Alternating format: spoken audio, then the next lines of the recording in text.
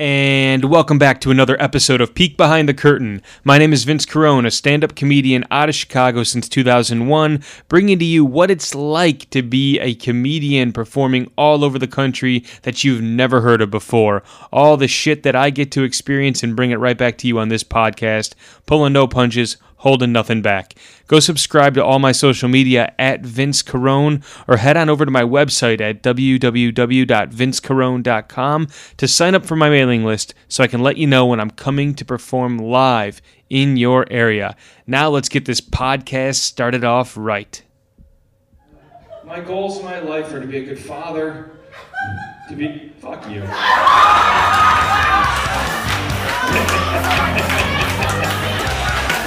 Get loud, right past his own, Vince Carone! So the reason I'm single...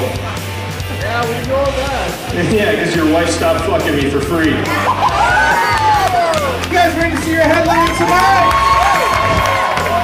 Shouldn't you guys be like the exhibits at a pro-choice rally or something? Welcome to stage the very funny Vince Carone!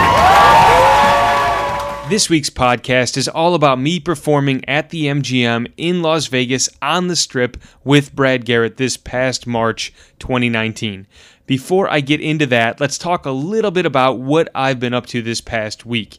This past Thursday, I went on out to St. Joseph's, Michigan to perform at a place called Czars, CZAR''S, just to fuck everybody up so nobody can find this place. This is a fun room. I did it for the first time back in August of 2015. We had a packed house back then. This time, I went out there. When I showed up about 10 minutes before the showtime, there was 2 people in the room. They waited till about 8:15, about 15 minutes late to start the show, and about 20 more people ended up coming in. So we had a decent little audience there for us. I went on out there with a comedian out of Chicago, a funny guy named Mike Maxwell. You can follow him on Twitter at @TheMikeMaxwell. Mike and I went to the show, and there was a few local comedians who were opening before we went up there. And then Mike went on stage, and I'll say that this crowd was a little reserved for the first few comedians. We really couldn't get any laughter going out of them. But Mike went up there like the professional that he is, and he just kept at it, and he pulled through, and he pushed the audience to a different level than where they were, and got them engaged and got them laughing. And then I came up there, and I've had 18 years of experience of people just staring at me blankly, not giving a shit, not wanting to listen to what I'm saying. It doesn't faze me as much as you think it would. So I can really embrace that moment and just put my back into it to get the audience on my side.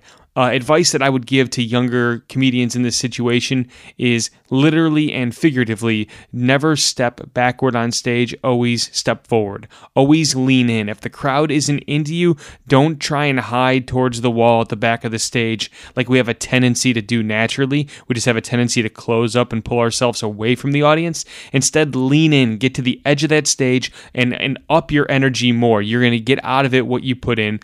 I ended up getting several applause breaks from this audience, and I pulled way more out of them than I thought I'd be able to, and we had a lot of fun. The room looked like it was straight out of Saw. It looked like I was in the movie Saw, and so that's what it felt like when I got up on stage, that if I've got 45 minutes to make these people laugh or I die a slow death in this room. That's my only way to escape, is by making them laugh. And I did that on Thursday, and then on Saturday, I did a church fundraiser, which I don't usually get picked for those types of gigs, but I was glad it landed on my plate, and they wanted a clean show, and I was able to deliver that for them.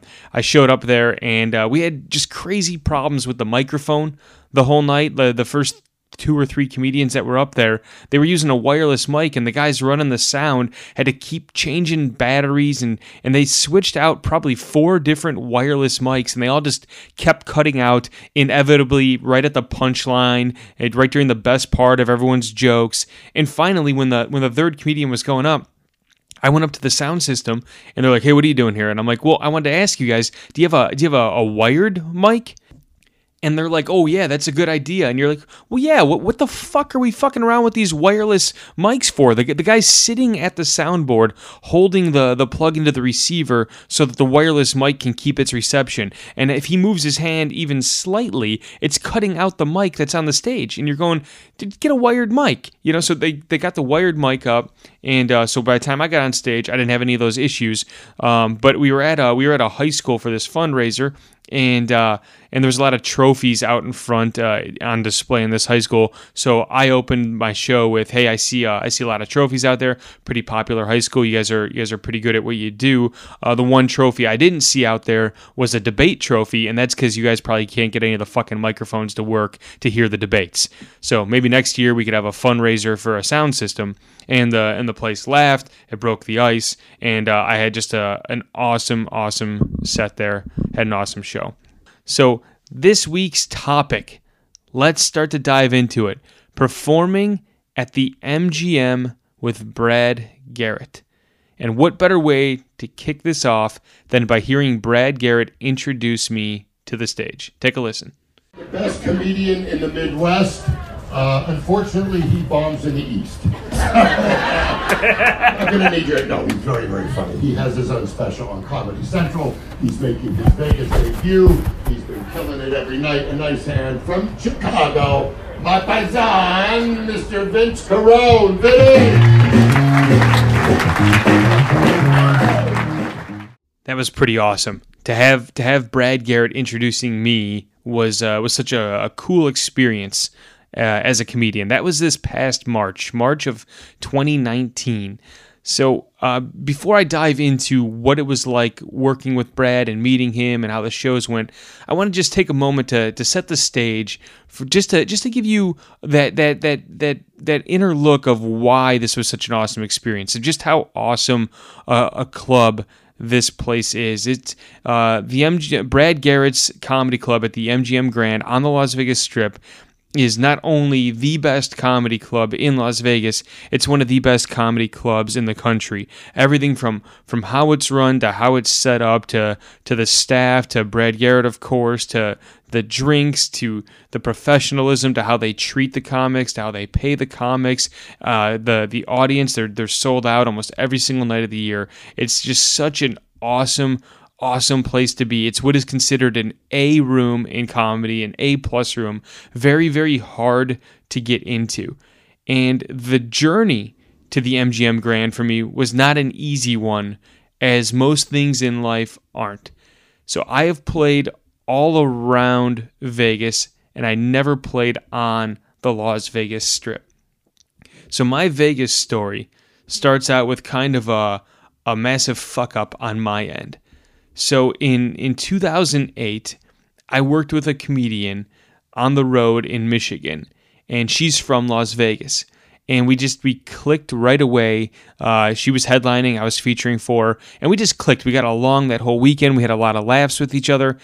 And she was talking about some of the clubs she worked at in Vegas. And at the time, before they closed down, there was a hotel called the Riviera, and inside was a Las Vegas famous Riviera comedy club that had been around for a long, long time. So when I was a teenager, my parents took my sister and I out to Vegas, which is the start of my gambling problems, which will be for a different podcast. But we went out to Vegas, and I remember going to watch shows at the Riviera Comedy Club. And I got to see Jim Wiggins perform out there. I don't know if you know who he is, but to the comedy world, he's famous.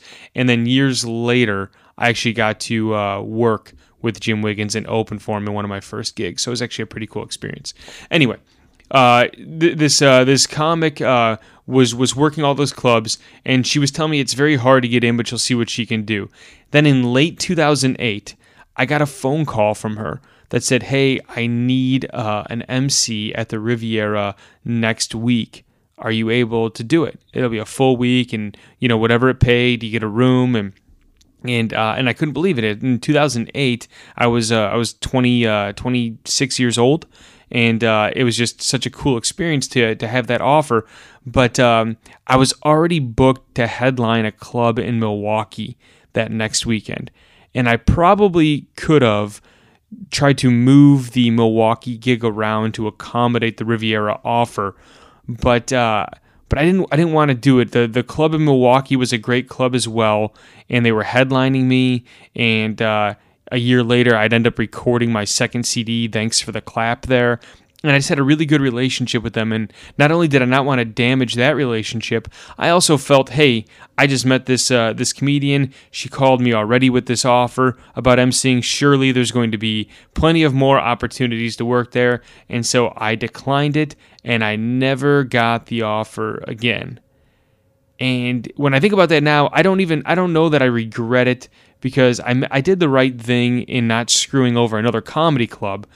But at 26 years old, it would have been just such an awesome comedy boner to say I'm performing on the Las Vegas Strip.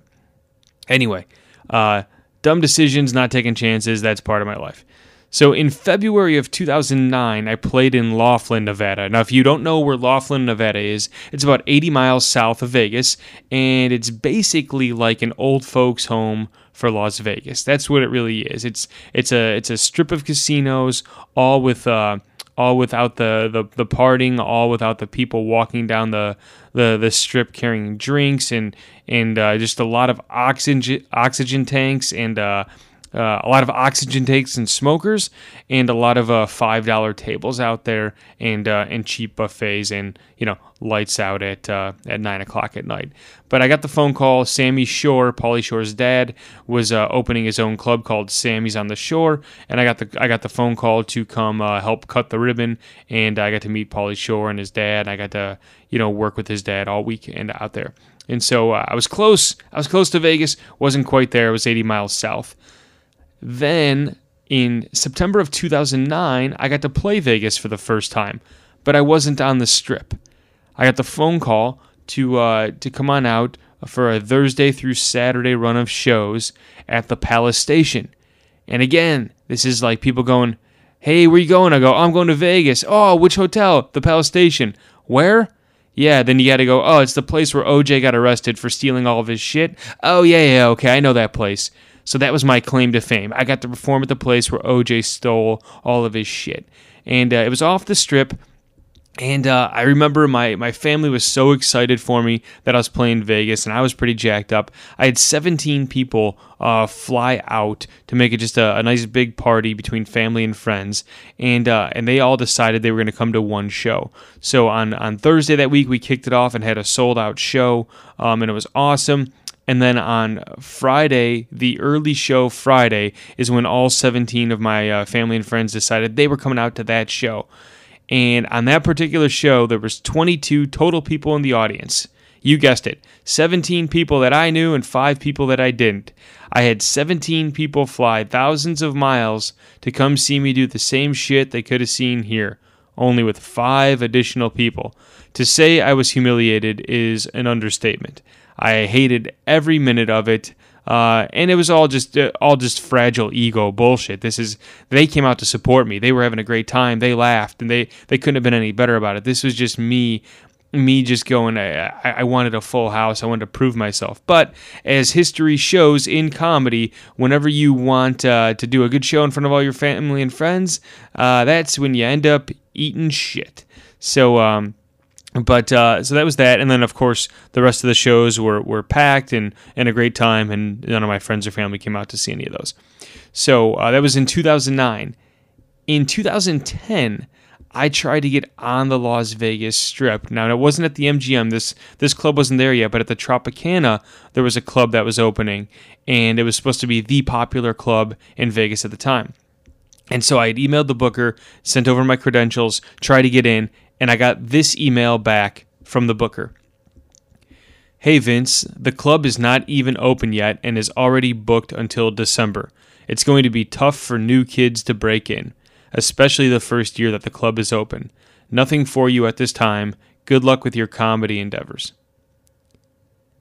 I got that email back, and while it's a polite email, I'm just reading it over and over, and even reading it today, going, it's going to be tough for new kids to break in. Now, in 2010, I was 28 years old. Now, that's still young, of course, but but I'd already been doing comedy at that point for 10 years. And for 9 or 10 years. And so to hear tough for new kids to break in, and you have to internalize that, and you have to accept that and go, shit, what do I have to do to get there? Now being in this business, for another 8 or 9 years after that now, whatever the math works out to, I'm not good at doing it that quick. You're going, okay, I get it. I was green. I didn't have the credentials. I wasn't going to be able to draw anybody out there. I had no notoriety to me. What was I going to offer this club for them to be able to offer me a week at one of the best clubs in the country? But at the time, it's damaging to the ego, and you're going, fuck, another rejection. I'm still a new kid 10 years in. Back to the drawing board, keep going again. At that point, I'm just going, I'm never going to get to Vegas. And I kind of stopped trying. I just played the rest of the country and did what I had to do. Then in May of 2015, I got a phone call to go back out to Vegas. And I got to play at the Plaza Hotel and Casino in Vegas. And you all know where that is, right? No, you don't, because nobody does, because it's not on the Strip. And that's been my life. 5 years later, still not on the Strip. I remember we were out there for my buddy's wedding, and so I had a bunch of friends out there once again. So and I only had one show out there, so they all took the $40 cab ride to go off Strip to come see me at this show, a sold-out show, full room, and they didn't get my rants. I died a slow death on stage for 43 minutes and 44 seconds. I just looked it up, and I was going to play you an audio clip from the show, but it sucked so bad that I figured if you're going to hear something suck, just keep listening to my podcast. In August of 2017, I got booked to do the Laughlin Comedy Festival. Again, 80 miles south of Vegas. I'm either off the Strip or I'm 80 miles south. And I went out there and I did the Laughlin Comedy Festival, 40 comics competing for a $10,000 cash prize, and I ended up taking third place. Had a pretty good showing out there. It got me into a couple other rooms in California and Arizona and a few other rooms out and about. But still didn't get to perform in Vegas. I got to fly in and out of Vegas. I got to hang out in Vegas, but I didn't get to perform in Vegas. And what's really frustrating as time goes on is all my friends are working Vegas. All the comedy people and all my comedy buddies that you hear me talk about on this podcast, Jim Flanagan, Ken Garr, and a variety of others, they're all working out in Vegas. They're all there, and it's through a different connection. Maybe they met Brad Garrett when they were performing at the Improv. They were fortunate enough to open for Brad Garrett here, and so he got to see their act and personally invite them out to Las Vegas. And some of them had been working Vegas for years. And this isn't a club that you can just recommend people to get in from one comic to the next. They don't base it on recommendations. It's Fort Knox. It's fucking difficult to get there, and I couldn't do it. But that would all start to change throughout 2016, 17, 18, and ultimately leading to me being there this past March. When we come back from our sponsor, which is me, I'll tell you a little bit more about it. So right before the sponsor, I'd mentioned that things started to shift in 2016, 17, and 18, leading up to me being there this year. So what had really happened was there was a comedy club that I'd been trying to get in for so many years that wasn't the MGM, more local in the Chicagoland area, and I couldn't break ground. Well, in 2016, I got a chance to do a weekend at this club, and I had a really good showing, and the booker was there. And the booker took a liking to me, and I started getting some more frequent work at this club throughout 2017 and 2018. And the more opportunities I got, the better I was able to deliver, and the better relationship I had with this booker. And in comedy, there's often times when somebody who's booking you today takes over another position, or somebody who's working at the door takes over the booking, and these opportunities happen in comedy. So when you can't get into a room because maybe this particular booker doesn't like you, sometimes if you wait it out, somebody else will take over the booking eventually at that club who did like you, and you'll get booked into a club you were never able to get into before. And that's what happened to me. I started working this club in Chicago a lot, and then this person who was doing the booking here ended up taking a role at Brad Garrett's comedy club at the MGM in Las Vegas. Shortly after this person went to go work at this club, I received an email. On August 13th, 2018, I got this email without prompting it myself. Hi Vince, I am introducing myself as the booking agent on behalf of Brad Garrett's comedy club at the MGM in Las Vegas. You already heard about the venue from so-and-so Booker, and they have told us so many good things about you, so we have decided to make you an offer for our earliest opening in 2019. If you are willing and available, I have the feature spot open the week of March 18th through the 24th, 2019. The feature spot is a Monday through Sunday, 7-night engagement, 7 shows, 1 per night at 8 p.m. for the flat rate of X. Also included is a non-smoking room at the MGM for the duration of your week. Please let me know at the earliest convenience, as this is a firm offer. We all hope to have the pleasure of working together. How fucking cool is that email? 10 years of trying. 10 years of getting around Vegas, beneath Vegas, having emails saying it's going to be tough for young kids to break in. 9 years later, I wasn't such a young kid anymore, and I was able to break in. Sometimes in life, that just happens. Overnight success stories that are 20 years in the making happen all the time.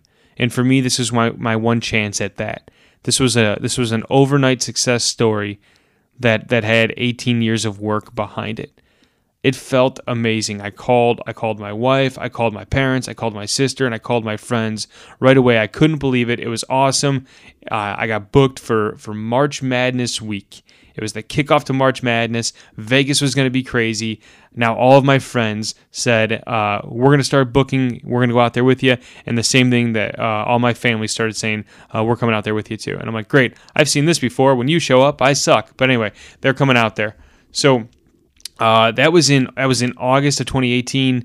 Flash forward, March 2019 is there. Before I know it, it flies by. I fly out to Las Vegas. I get a text message the morning of the first show. It's from Brad Garrett himself welcoming me to Las Vegas, saying he can't wait to meet me. He wants to make sure I have everything I need. If there's anything I need, I can reach out to him directly. And then the other staff members also reached out and connected with me to make sure I was well taken care of. This is why this is one of the best clubs in the country. They care about you and they want to put your well-being first as a comedian. So it's time for the first show. And I'm a little bit nervous to be honest, because this is a big deal. And my wife and my parents my parents aren't out there till the next day. My wife is out there, just my wife and myself. And my wife goes to watch the show. And so I go to the green room and I walk in and I'm sitting down by myself. A few minutes later, I hear the deep voice, and in walks Brad Garrett. And it's just such a cool experience because he's such a down-to-earth guy, and he couldn't have been any nicer immediately. Asked me if I traveled with anybody or by myself, and I said that my wife was here, and he's like, well, we'll bring her back here. I want to meet her. So I brought her back, and he was just asking her all kinds of questions about our kids, and just talked to me like a peer. And while you shouldn't expect anything less than somebody else treating you like a peer when you're in business together, it doesn't always work that way. Okay, and this is his club, and this is his hometown, and this is his area. He can do whatever he wants to do, and he still chooses to be a class act the entire way. And so he just he gave me the tour. He gave me the rundown of what was going to happen. He had like a dresser with like 40 drawers in it. Each drawer had a different type of candy in it. Told me to help myself. Anything I wanted to drink, I could have that. And then we went out there to do the show. And I'm going to talk about the show in a minute, but a couple more pieces of Brad Garrett. The next night, my parents showed up, and he said, "Hey, are your parents here tonight?" And I said, "Yeah." And he goes, "Well, get them back here. I want to meet them." And so I brought them back, and he gives my mom a big hug the second he sees her. And the first thing he says is, "Come on, let's get a picture together." And it was just such a cool move because Brad knows that everybody wants a picture with him. And instead of just making us ask and feel uncomfortable, proactively, he just threw it out there and said, "Let's get a picture." And he talked to my mom and dad, and it was really cute. My mom was completely starstruck. She was stumbling trying to talk to him, and it was just funny. And she was just telling him how much that she loved Everybody Loves Raymond. And my dad was telling him, "Hey, you were the best one on that show." And Brad was like, "Hey, the writers were the best ones. I just did what they wrote." And he was just, again, a very humble person. And he texted me all week just to make sure I was taken care of. And then one of the coolest things he did was he pulled me aside one night because my parents were coming to all my shows, and he said, "Hey Vince, do your parents like magic?" And I said, "Yeah, I think they do." And he goes, "Well, tomorrow night, tell them they're gonna go see David Copperfield. I'm gonna get them great seats, and after the show, they're gonna go backstage and meet David Copperfield." And he set that all up for my parents. And it was like I was living the big time for a week in Vegas. It was like I was living it up out there. I was a somebody when I was there, and it just couldn't have been a cooler time. Now, as for the shows themselves, here is how the show's structure usually goes at a club. You have an opener that goes up, does about 10 minutes. You have a feature, a middle act that goes up and does somewhere about 20, 25 minutes. Then you have a headliner that comes up and does anywhere from 45 to 60 minutes, and that's typical of a normal show. And the host goes up, does their set, introduces the feature. The host goes back up, walks the feature off and introduces the headliner, and then the host goes back out, ends the show. This is slightly different out here. Brad Garrett ends up starting the show off himself. He is the host. And he goes out there and he does 20 killer minutes to a crowd of people who are there to see him specifically. It's Brad Garrett's club. They see his picture there. This place is sold out. 300 people every night. They're there to see him. And he walks out first and just slays the room. And he talks to the crowd, and he makes jokes with them and picks on them, and it's all in good fun, and he just murders. Then at the end of his 20 minutes, he tees it up and goes, "Okay, guys, I'm going to bring your feature performer out here, and then I'm going to come back and do some more time." And so then Brad brings me out to do 15 minutes or so. And the whole time that I'm out there, I know the audience is just using me as the buffer until Brad gets back out to do more time, and so that's noodling around in my head the whole time, and I'm trying to figure out what material is going to be the right material here, and I'll tell you why in a minute. But once I'm done, Brad Garrett comes back out, does about another 20-25 minutes, then introduces the headliner, who comes on out and does about 20 minutes. Okay, and so that's how the shows went. Monday through Sunday, one show a night, every night. That's how it went. Now, Vegas has always been a little different when it comes to comedy because they're a transient audience. Okay, nobody's really from Vegas. They're all visiting from somewhere else. And so, some people, are from the East Coast, some are from the West Coast, some from the South, some are from different countries. And so you don't have that commonality or that common ground like you do when you're just playing the Midwest or you're playing the East Coast or you're playing the South. You don't have that although the entire group is made up of one type of demographic. So it's a little bit different. And I remembered that from my first few times playing Vegas, even though I never played on the Strip, it was still the same experience. And so I was working with a headliner, a funny guy named Mike Loftus, and he told me day one, he's like, the way it works out here, Vince, is you're not going to do all the material that you do across the country. Out here, you're going to do material that you hate doing, that they love doing. And by the end of the week, that's going to become your act. They're going to love it, and you're going to hate that you're doing those jokes, but these are the jokes that you're going to have to do to stay with it. And he couldn't have been more right. I had to make some adjustments, and I found myself like starting my set with jokes I didn't want to do, and I thought it'd be fun just to play one for you. So here you go.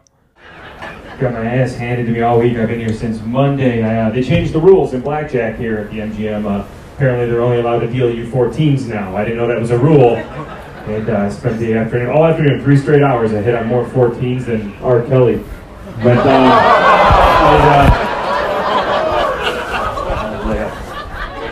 all right. Yep. I did that joke out there every night, got that same reaction every night, and I became a hoard of the material that worked. And my friends all came out on the Wednesday night show, and I'll give you a guess as to what happened on Wednesday night. Yep, I bombed my dick off. It was the only show that I had out there out of 7 shows where I just couldn't get the crowd going or laughing for anything. But I heard my friends laughing, which wasn't encouraging. It just made me feel like a low piece of shit. And afterwards, I remember one of my good friends' uncles came out to the show, who lived in California, and he loves my comedy. And after the show, all my friends were like, "That was super funny, man. That was super funny." And they're all just telling me what I want to hear. And I remember my friend's uncle walked up to me and he was like, "Hey, man, they didn't get it, but it's cool. Let's go have a drink." And it was what I needed to hear at that point. Somebody who would just acknowledge that what just happened wasn't cool. It sucked. It wasn't fun. But who gives a shit? Let's go have a drink. And so we did, and it was fun. There was a big sign out front the whole week with Mike's picture, Brad's picture, and my picture on it. And I took the sign with me, this huge sign, and I was able to get it all the way back through the airport, onto the plane, carried it back home. And so I have that in my house now, which is the picture that you'll see on this podcast. But it was such a feeling of accomplishment when the show was done for the week. When that last show was done, because what was really cool also is my sister came in on Sunday because she was going to be out in Vegas for work the next week. So I got to hang out with my sister all day on Sunday, and then she came out to the show and got to meet Brad as well and got a picture with him. And so I got all my friends, my wife, my family, and everybody to meet Brad, to get to see why he's such an awesome dude, like I was saying. And it was just such a really cool, surreal moment for me that I'm never going to forget. I felt like I fucking made it. I came back and everybody was asking me, how was it? How was it? And I'm honest with people if they ask how the shows went, but nothing's going to top the experience. It was such a great time. And other comics, will ask you, hey, how do you get into Brad Garrett's at the MGM? And my only answers are dumb luck and 10 years of trying. I've got no other way to give it to you. I don't know if I'll ever be back. I got a nice follow-up email from them. I think I'll be back one day. I'm not sure if I'm ever going to be back. Again, I'm back to the waiting game like everybody else, and there's 50 other clubs in this country, 100 other clubs in this country that I want to get in that I have no clue how to get in either, and I just know that I gotta keep trying, I gotta keep moving forward, and I gotta keep giving it my best. It's like I said at the beginning of the podcast, you can't step back when you're feeling intimidated. You gotta lean in. So that's my story of meeting Brad Garrett and performing at the MGM for the first time this past year. Other things that happened on that trip were I lost money gambling. That just increased my gambling problem, which I will tell you all about one day after years of being on the road as a comedian. I gambled a lot, and now I am no longer a gambler. Since March of 2019, when I came back from that trip, I am no longer a gambler. But that's a story for a different podcast. So this upcoming week, I'm actually off comedy, doing some personal stuff. So nothing exciting to share this week. But I do have rants in a blog form on my website. Go check those out. I talk about the shows that I do each weekend, and you get a little bit more detail of behind the scenes of what's going on week to week versus the topic of this podcast. And so there's some cool stories and pictures there that you can go see. So www.vincecarone.com and check out the blog section. Next week's podcast, I'm actually going to talk about my years as a guitar comic. Now, some of you might not know that about me, that I actually started out playing guitar on stage because I didn't have enough material to just do stand-up. Okay, I was influenced a lot by Adam Sandler. And there was part of me that thought that was the direction I was going to go. And next week, you'll find out why my career didn't go that way. So thanks once again for listening this week to Peek Behind the Curtain. If you liked what I did, please subscribe and leave a 5-star review. If you didn't like what I did, please just leave the review button alone. Go follow me on all forms of social media at Vince Carone. Check out my website, www.vincecarone.com, and get yourself on my monthly newsletter so I can let you know when I'm coming to perform live in your area. If you have any questions for me on this podcast, anything I didn't cover that you wanted to hear, if you have any suggestions, or if you have any questions that you want to ask me about next week's podcast, My Years as a Guitar Comic, please send those questions to vince@vincecarone.com, and I'll be glad to answer them on the podcast and or email you back directly. That's it for this week. I appreciate it. It is midnight. I have to have this thing to you in 6 hours. I'm last minute about everything. Fuck my life. Have a good night.